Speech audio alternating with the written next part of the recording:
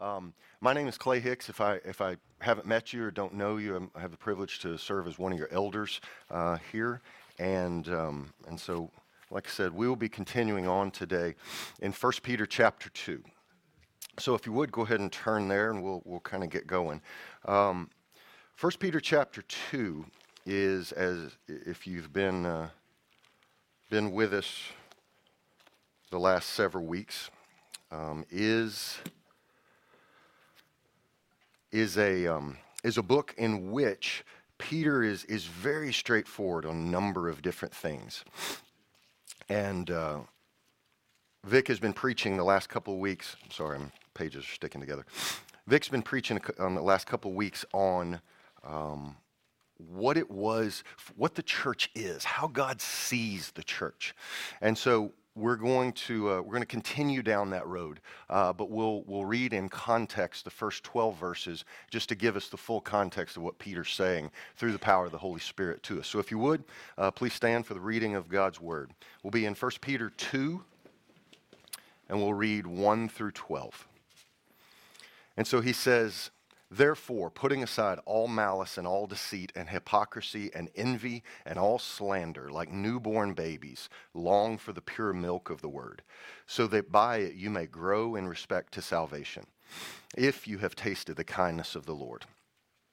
And coming to him as a living stone, which has been rejected by men, but is choice and precious in the sight of God, you also, as living stones, are being built up as a spiritual house, for a holy priesthood, to offer up spiritual sacrifices acceptable to God through Jesus Christ.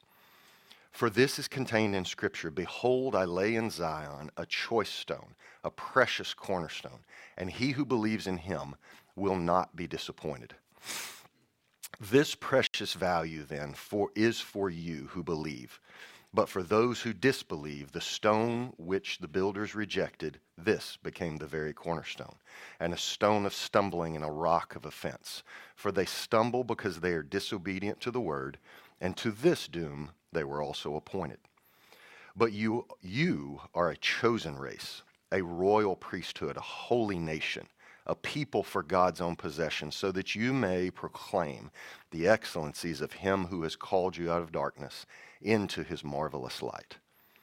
For you once were not a people, but now you are the people of God. You had not received mercy, but now you have received mercy. Beloved, I urge you, as aliens and strangers, to abstain from fleshly lusts, which wage war against the soul.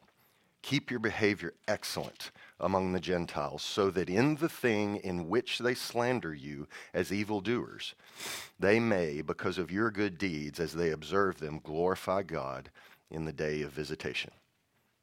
May the Lord bless the reading of his word. Please be seated. All right, I know that was a little bit long, but that's what I wanted to do, is ensure that we had good context for our discussion today. And so just as a real quick review, like I said, in order to set the context, we need to reach back just a few verses, remind ourselves of some of the things that Vic taught over the last several weeks, and really just establish the nature of who we are. And when I say we, I'm talking about the body of Christ, those people who have been regenerated, reborn, and are now new creations in Christ, right? And so in verses 5 through 10, really, Peter really harps on the fact that we are a particular people for God. And we know that in places like Ephesians 2 and other places, we know and we see what we have come from. That prior to our conversion, prior to our rebirth, that a person was in darkness, that we were in spiritual death. And it was only through the power of God that we were brought to spiritual life. But he says, beginning in verse 9 here, he says, we are a holy nation, a chosen race, a royal priesthood. But we are those things for God's own possession. And he has that phrase, so that. That's always an important phrase. When you see that, that's cause and effect. So that we may proclaim the excellencies of him. And the thing that we need to take from that is you are not your own. You don't get to act like you want. You don't get to think like you want. You don't get to be what you want. You are a possession. And the question is, does that bother you? Does that rub you the wrong way? Does that get especially in the middle of our American independent sensibilities? Does that bug you? So Paul referred to himself as a slave of Christ, many times actually.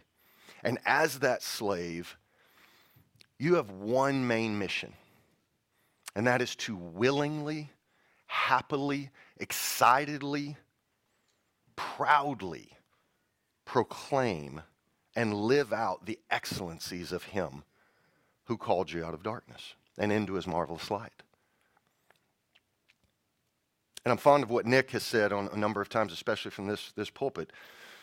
He says, if you're looking for God's will, spend less time trying to figure out his hidden will and more time fulfilling your purpose now, today, in his revealed will. I like that.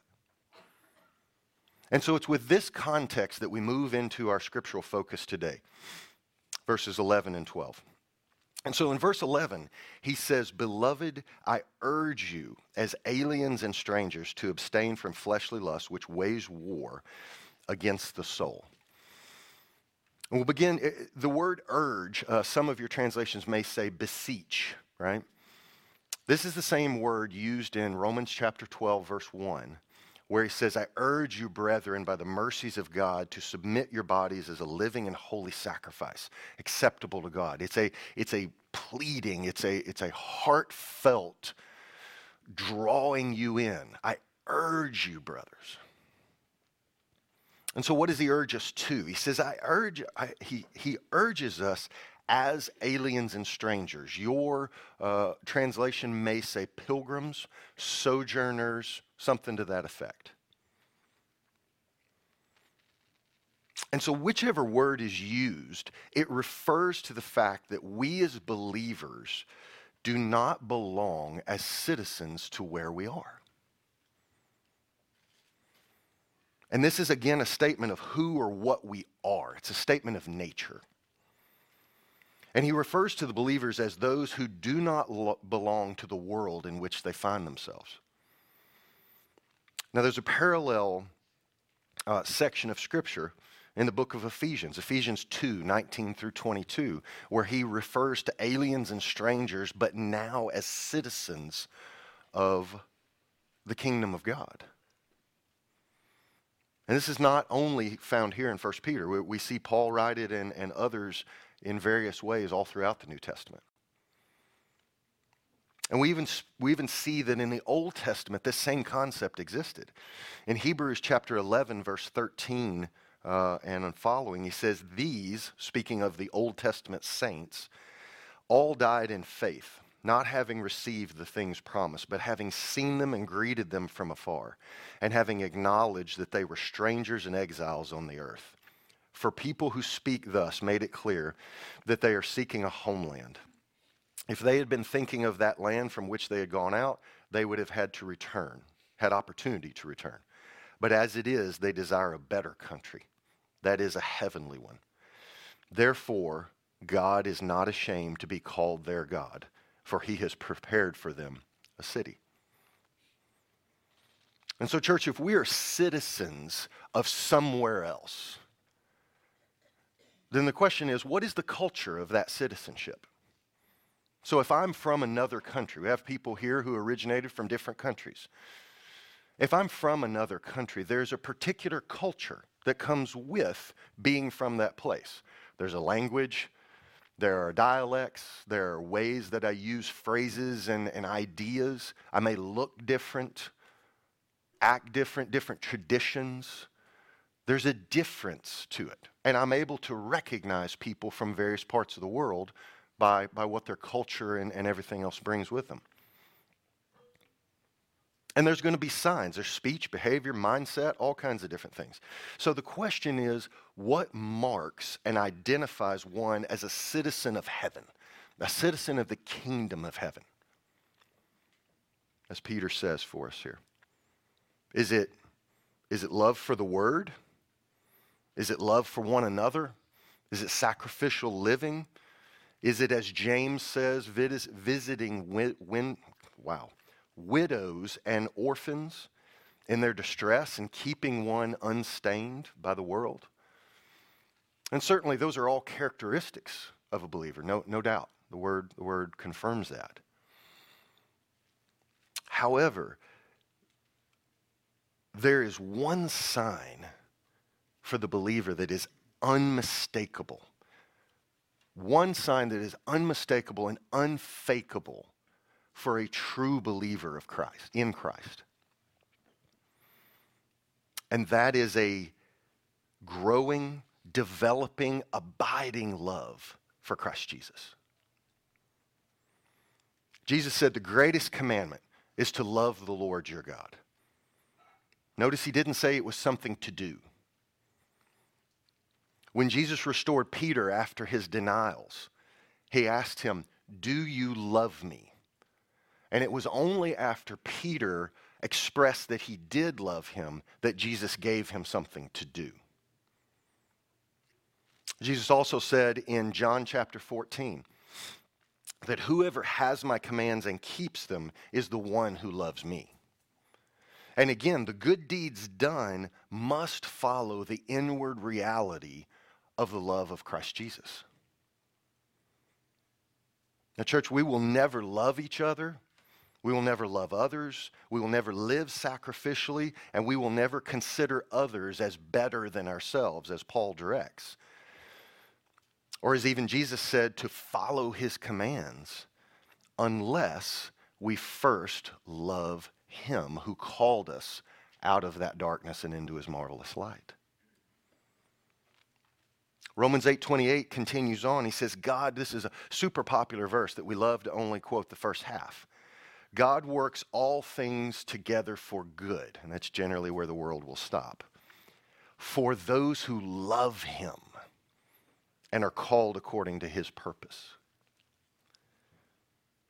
And just a chapter before where we are today, in 1 Peter 1:7-9, he says, so that the proof of your faith, being more precious than gold, which perishes though tested by fire, may be found to result in praise, glory, and honor at the revelation of Christ Jesus. And though you have not seen him, you love him. And though you do not see him now, but believe in him, you greatly rejoice with joy inexpressible and full of glory, obtaining as the outcome of your faith the salvation of your souls.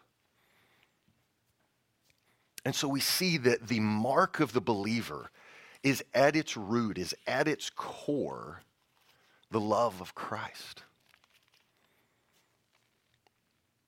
And so when we say that we're a citizen of heaven, a citizen of a different place, what is that place? What does that place look like? What are the characteristics of that place? Revelation chapter 21, if you'll turn there, 21, 1-6, and 22-27, gives a description of that final place, of that place that we will spend eternity with Christ in. Revelation 21, 1-6, and he says, then I saw a new heaven and a new earth, for the first heaven and the first earth passed away, and there is no longer any sea. And I saw the holy city, New Jerusalem, coming down out of heaven from God, made ready as a bride adorned for her husband. And I heard a loud voice from the throne saying, behold, the tabernacle of God is among men, and he will dwell among them. And they shall be his people, and God himself will be among them. And he will wipe away every tear from their eyes, and there will be no longer any death. There will be no longer any mourning or crying or pain. The first things have passed away. And he who sits on the throne said, behold, I am making all things new. And he said, "Write, for these words are faithful and true." Then he said to me, "It is done. I am the Alpha and the Omega, the beginning and the end. I will give to the one who thirsts from the spring of the water of life without cost." And then jump down to verse 22. And John says, "I saw no temple in it, for the Lord God, the Almighty, and the Lamb are its temple. And the city has no need of the sun or moon to shine on it, for the glory of God has illuminated it, and its lamp is the Lamb. Nations will walk in its light, and the kings of the earth will bring their glory into it. In the daytime, for there will be no night there. Its gates will never be closed, and they will bring the glory and the honor of the nations into it, and nothing unclean, and no one who practices abomination and lying shall ever come into it, but only those whose names are written in the Lamb's book of life." Hallelujah. Church, this is the citizenship to which we have been called and into which we have been included. It is to this that we have been destined as believers. This is the goal. This is the prize. That we would be together with the Lord God Almighty, and He will dwell with us, no longer with a barrier of sin between us. And church, remember, heaven is not heaven because of the gates of pearl or the streets of gold or the pretty colored rocks in the walls. Heaven is heaven because Christ is there. And we will have relationship with Him that no longer has a barrier. And this is another example of how our citizenship causes us to be different. In speaking about the world's view of heaven, I'll quote Ira's favorite guy, Paul Washer.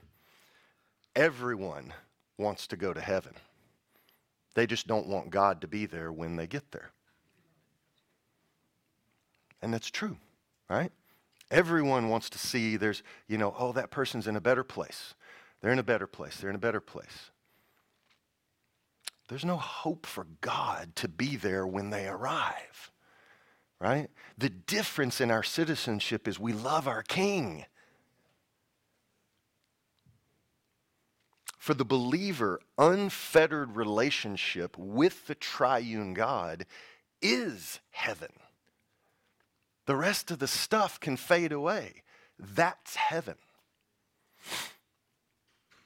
And so look, ladies and gentlemen, I have no wisdom of my own. I stand before you today with absolutely nothing to offer you that is in any way righteous in and of myself.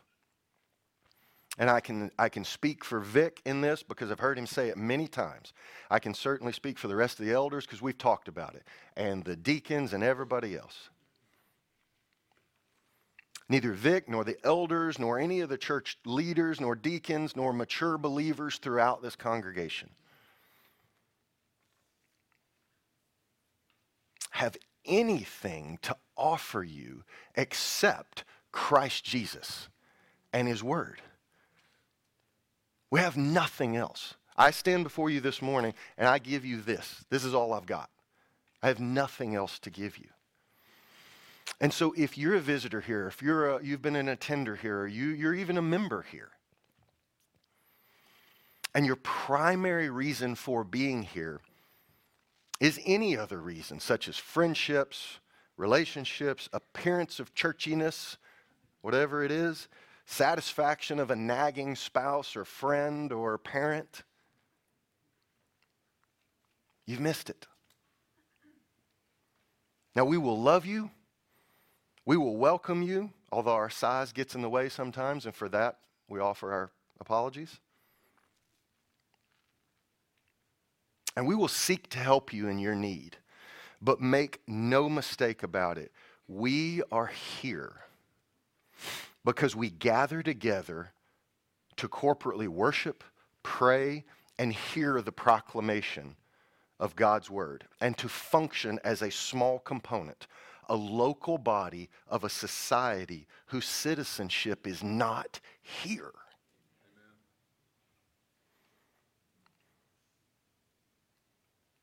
And so if we are citizens of heaven, and we're marked by an abiding love for Christ Jesus, how then should we live out that citizenship and that love? And so first of all, Peter directs believers to act like it, right? If we're going to boil it all down, act like it. And he gives two forms of instruction, one positive and one negative. He says first to abstain from fleshly lusts which wage war against your soul.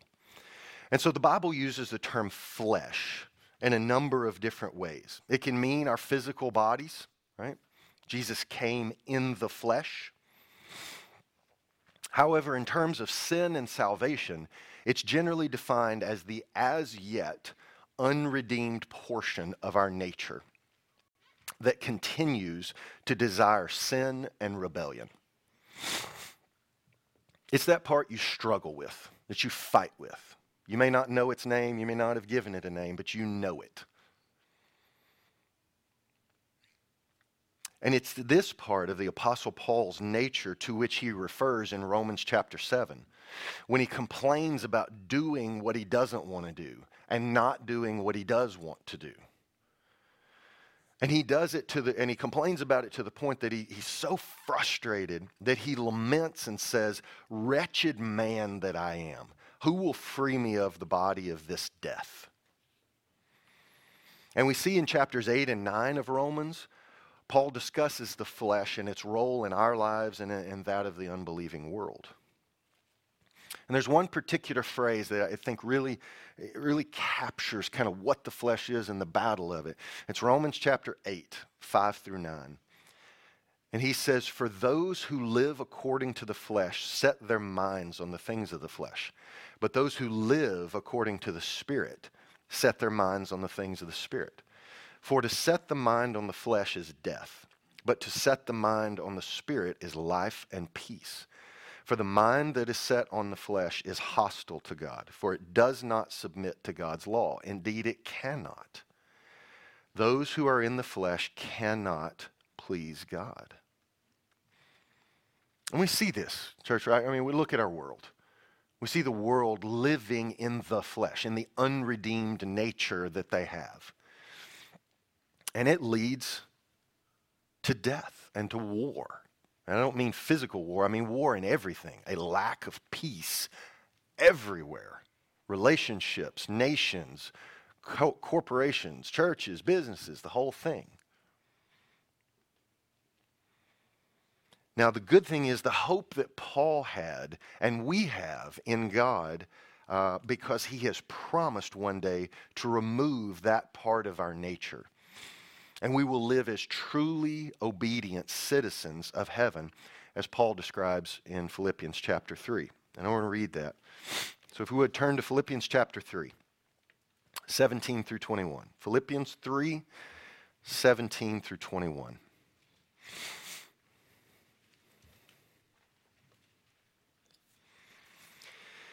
And he says, "Brethren, join in following my example and observe those who walk according to the pattern you have in us.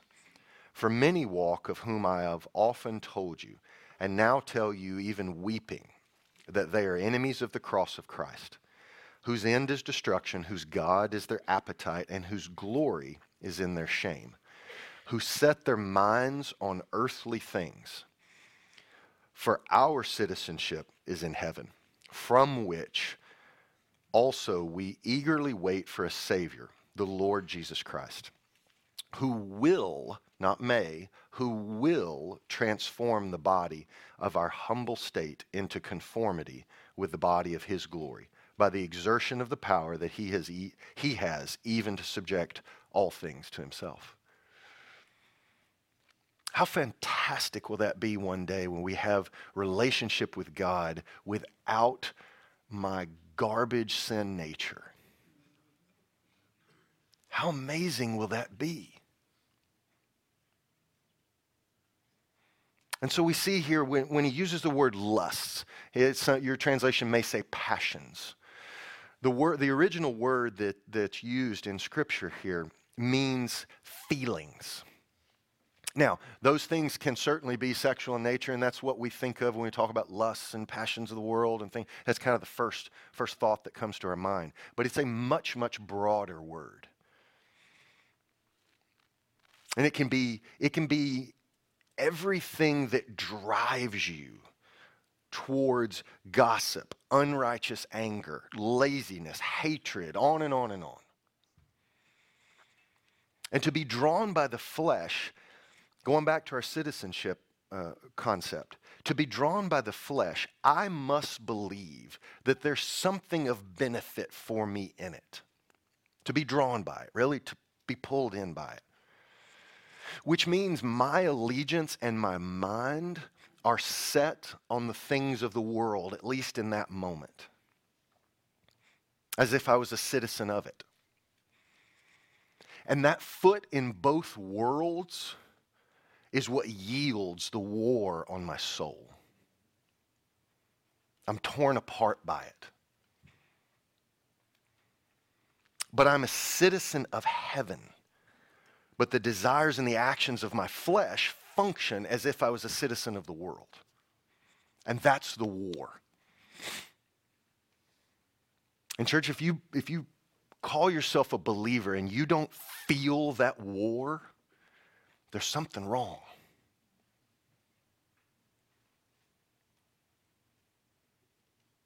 This is why the love of and the obedience to Christ Jesus leads to peace. The more I abstain from such things as these, the more I live according to my actual citizenship. And the more I am in accord with my actual citizenship, the more I function and feel the way I should be, as given by Christ. So the question becomes, so then how do I abstain? And there's certainly a long series of sermons that you could go forward on in abstaining from sin in various different things. But I'll focus here, staying in 1 Peter.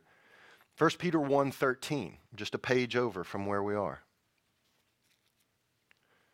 And he says, therefore, prepare your minds for action. Vic preached on this a while back. Prepare your minds for action. Keep sober in spirit. Fix your hope. This is the important part. Fix your hope completely on the grace to be brought to you at the revelation of Christ Jesus. We abstain from the flesh by seeking hard after Christ and loving him more than I love myself or my sin. Because let's be honest, when I sin, when I choose to sin, I am basically affecting the attitude that lies within me, which is I love me more than I love him. So the more I know of him, the more I can obey his commands and serve him. The more I see his faithfulness, the more I trust him, and the more I love him. And the more I love him, the more I hate the things in me that oppose that love. That's how we abstain. We love him more than we love all this other junk. Our brother Mike Patterson is fond of saying, tools and gimmicks to refrain from some sort of, sin that kind of gets you tripped up in life don't work. And they may have some measure of usefulness here and there, but only a change of the heart, only a change of the want to, of what I want, will allow me to break the cycle of a particular sin, right?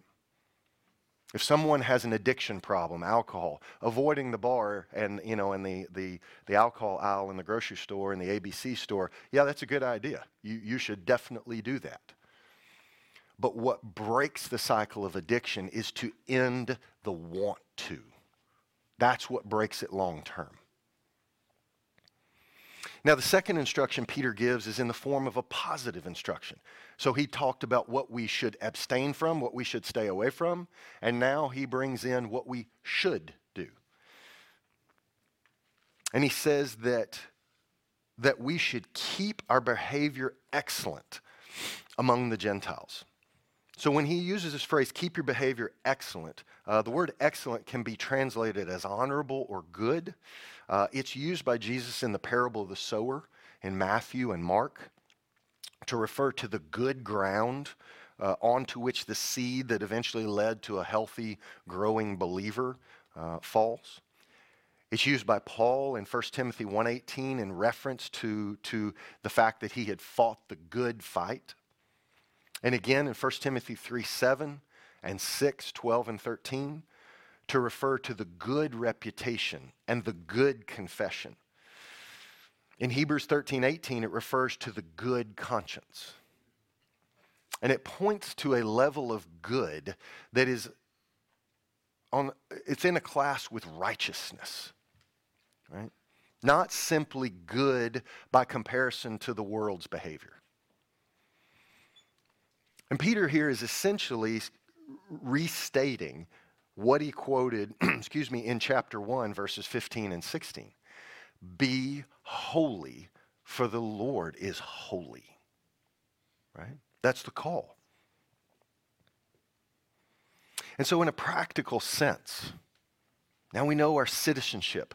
We know some characteristics of what it is to be a citizen of heaven, the abiding, growing love of Christ. We see what the land from which or to which we belong looks like. So in a practical sense today, are you the mom or dad who brings their children up in the instruction of the Lord? Are you the person who forgives and loves when wronged, or do you attack? And again, we're not talking about abuse and different things like that. It's a different thing. Do you demand your way? Or are you the person who truly sees others as better than yourself and sacrifices yourself for their sake? At work, are you the dependable, get-it-done person who represents Christ well? Do you represent him well by your actions, attitudes, and work ethic? Or are you on your own plan doing whatever it is you want to do? As it relates to the earlier discussion on our love of Christ, do you obey his commands? Or do you seek your own will and create some sort of fraudulent face for others to see? Keep your behavior excellent among the Gentiles. Why? Why? And he says that you need to, sorry, I lost my place here. You must keep your behavior excellent among the Gentiles so that in the thing in which they slander you as evildoers, they may, because of your good deeds, as they observe them, glorify God in the day of visitation. Because of your good deeds. So what does this day of visitation mean? So in the Old Testament, this phrase is used a number of times when God would come to a people or a person or a nation or whatever for either blessing or judgment. In Luke 19:44, Jesus uses this same word to describe his visitation to the city of Jerusalem for their salvation that, of course, they ultimately missed. And so Peter's instruction to us reveals that our excellent or honorable behavior, in addition to being directed at our King whom we love, is used to glorify God on the day that he draws near to others who have slandered us or who have hated us and reviled us and saves them. Are you that guy? Are you that woman? Do you live your life in such a fashion that even when someone slanders you, your conduct has been such that people respond by saying, I'm not calling you a liar, but I don't see that coming from him or her.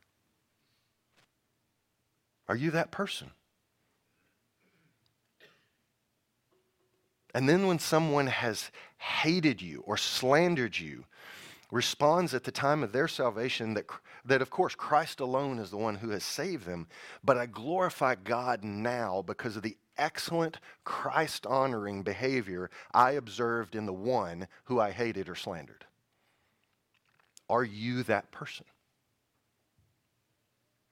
And that's what Peter, through the power of the Holy Spirit, is calling us to. Do you routinely examine yourself with a Holy Spirit-led mindset? I'm not talking about the worldly critical way. A Holy Spirit-led mindset.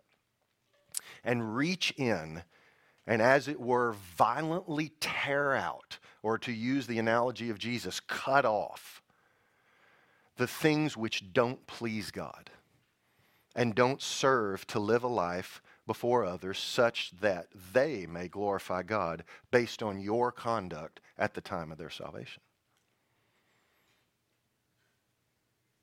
These are hard questions. And this is why Jesus says you are to die to yourself. You're to pick up your cross to follow me. Count the cost, because this is not an easy road. And so it's at this point that I want to bring us full circle and connect us back to where we began. We are a people of God's own possession. You are not your own.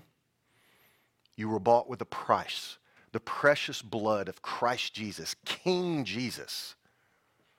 He's worth more than every human who has ever lived or ever will live. But Romans 5:8 says, but God demonstrates his love for us in that while we were yet sinners, Christ died for us.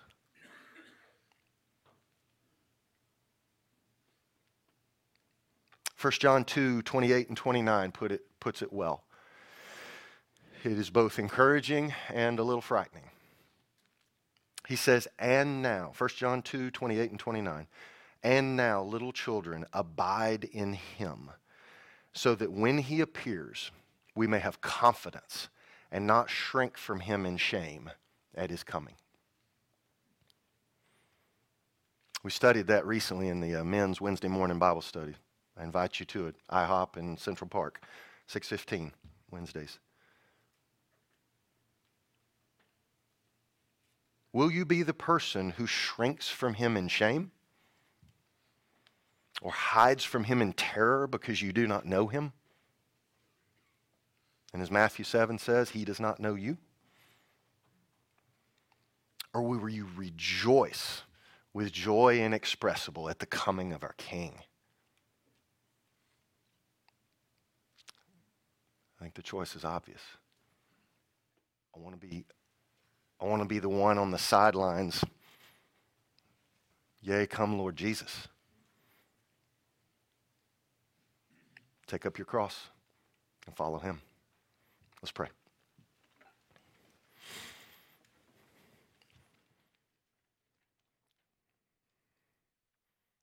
Father in heaven, I ask that your word go out and not come back void as you have promised. I pray that anything that I have said or done that was unclear or that got in the way would just be completely forgotten, and your word would rest on the hearts and minds of the hearers. Father, for those who